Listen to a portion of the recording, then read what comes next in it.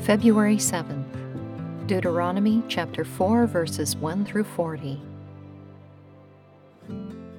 And now, O Israel, listen to the statutes and the rules that I am teaching you, and do them, that you may live, and go in and take possession of the land that the Lord the God of your fathers is giving you.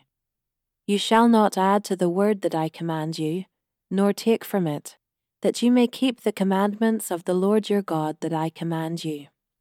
Your eyes have seen what the Lord did at Baal Peor, for the Lord your God destroyed from among you all the men who followed the Baal of Peor. But you, who held fast to the Lord your God, are all alive today. See, I have taught you statutes and rules, as the Lord my God commanded me, that you should do them in the land that you are entering to take possession of it. Keep them and do them, for that will be your wisdom and your understanding in the sight of the peoples, who when they hear all these statutes will say, "Surely this great nation is a wise and understanding people." For what great nation is there that has a God so near to it as the Lord our God is to us, whenever we call upon him? And what great nation is there that has statutes and rules so righteous as all this law that I set before you today? Only take care and keep your soul diligently, lest you forget the things that your eyes have seen, and lest they depart from your heart all the days of your life. Make them known to your children and your children's children, how on the day that you stood before the Lord your God at Horeb, the Lord said to me, "Gather the people to me, that I may let them hear my words, so that they may learn to fear me all the days that they live on the earth, and that they may teach their children so." And you came near and stood at the foot of the mountain, while the mountain burned with fire to the heart of heaven, wrapped in darkness, cloud, and gloom. Then the Lord spoke to you out of the midst of the fire. You heard the sound of words, but saw no form. There was only a voice. And he declared to you his covenant, which he commanded you to perform, that is, the 10 Commandments. And he wrote them on 2 tablets of stone. And the Lord commanded me at that time to teach you statutes and rules, that you might do them in the land that you are going over to possess. Therefore watch yourselves very carefully, since you saw no form on the day that the Lord spoke to you at Horeb out of the midst of the fire. Beware lest you act corruptly by making a carved image for yourselves, in the form of any figure, the likeness of male or female, the likeness of any animal that is on the earth, the likeness of any winged bird that flies in the air, the likeness of anything that creeps on the ground, the likeness of any fish that is in the water under the earth. And beware lest you raise your eyes to heaven, and when you see the sun and the moon and the stars, all the host of heaven, you be drawn away and bow down to them, and serve them, things that the Lord your God has allotted to all the peoples under the whole heaven. But the Lord has taken you, and brought you out of the iron furnace, out of Egypt, to be a people of his own inheritance, as you are this day. Furthermore, the Lord was angry with me because of you, and he swore that I should not cross the Jordan, and that I should not enter the good land that the Lord your God is giving you for an inheritance. For I must die in this land, I must not go over the Jordan, but you shall go over and take possession of that good land.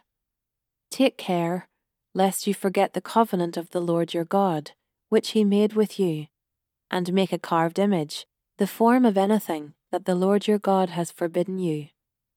For the Lord your God is a consuming fire, a jealous God.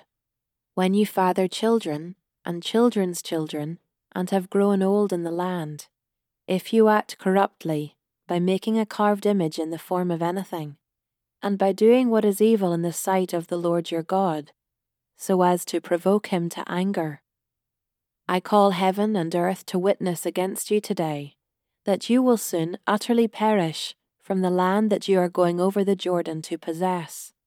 You will not live long in it, but will be utterly destroyed.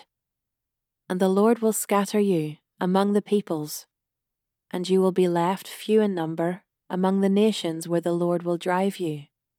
And there you will serve gods of wood and stone, the work of human hands, that neither see, nor hear, nor eat, nor smell. But from there you will seek the Lord your God, and you will find him, if you search after him with all your heart and with all your soul. When you are in tribulation, and all these things come upon you in the latter days, you will return to the Lord your God, and obey his voice. For the Lord your God is a merciful God.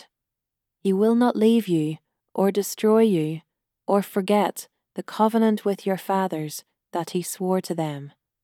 For ask now of the days that are past, which were before you, since the day that God created man on the earth, and ask from one end of heaven to the other, whether such a great thing as this has ever happened or was ever heard of.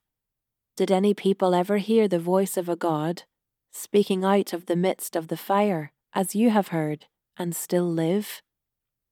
Or has any God ever attempted to go and take a nation for himself from the midst of another nation, by trials, by signs, by wonders, and by war, by a mighty hand and an outstretched arm, and by great deeds of terror, all of which the Lord your God did for you in Egypt before your eyes?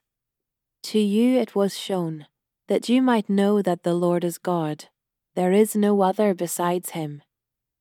Out of heaven he let you hear his voice, that he might discipline you. And on earth he let you see his great fire, and you heard his words out of the midst of the fire. And because he loved your fathers, and chose their offspring after them, and brought you out of Egypt with his own presence, by his great power, driving out before you nations greater and mightier than you, to bring you in, to give you their land for an inheritance, as it is this day, know therefore today, and lay it to your heart, that the Lord is God in heaven above and on the earth beneath. There is no other. Therefore you shall keep his statutes and his commandments, which I command you today, that it may go well with you and with your children after you, and that you may prolong your days in the land that the Lord your God is giving you for all time.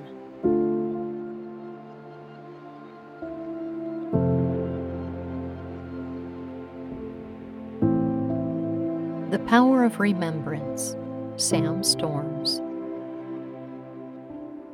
Forgetfulness is the fuel for idolatry. Spiritual amnesia often leads to faithlessness. This is the most important lesson of Deuteronomy chapter 4.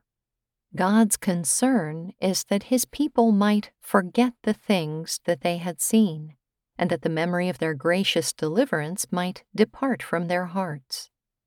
Thus we read here of the crucial importance of remembrance, of calling to mind again and again the history of God's dealings with us and his faithfulness at every turn. The Bible has much to say about remembering the past, but we do not remember or reminisce out of some romanticized nostalgia or desire to return to days gone by. We don't remember just to complain that things now are worse than they were then. The purpose of biblical remembering is to remind us that the God who acted in the past is the same God who acts in the present. Remembering is not meant to transport us back in history, but to prepare and equip and encourage us for the future. This passage also teaches the importance of passing on a godly heritage to our children and grandchildren, who in turn can pass that heritage on to their children and grandchildren. What will your children remember as having mattered to you most?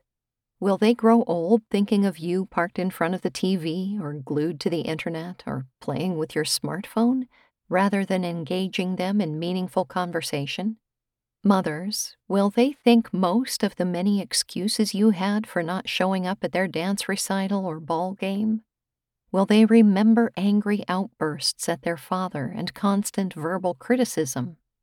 Will they think only of the countless reasons for not taking them to church on Sunday, or the many nights you weren't there to read to them and pray for them as they went to bed? What are you doing to preserve and sustain the knowledge of God in your heart and in the hearts of your children? What are you doing to keep both yourself and them mindful of His faithfulness? How are you teaching them a reverence for God and confidence in His Word? We must remember in order to fuel our worship of and love for God and our gratitude for all He has done. Remembrance also brings power to overcome despondency, hopelessness, and doubt. I will remember the deeds of the Lord, declared the psalmist. Yes, I will remember your wonders of old. I will ponder all your work and meditate on your mighty deeds. Your way, O God, is holy. What God is great like our God? You are the God who works wonders. You have made known your might among the peoples. You with your arm redeemed your people, the children of Jacob and Joseph. Psalm 77, verses 11 through 15.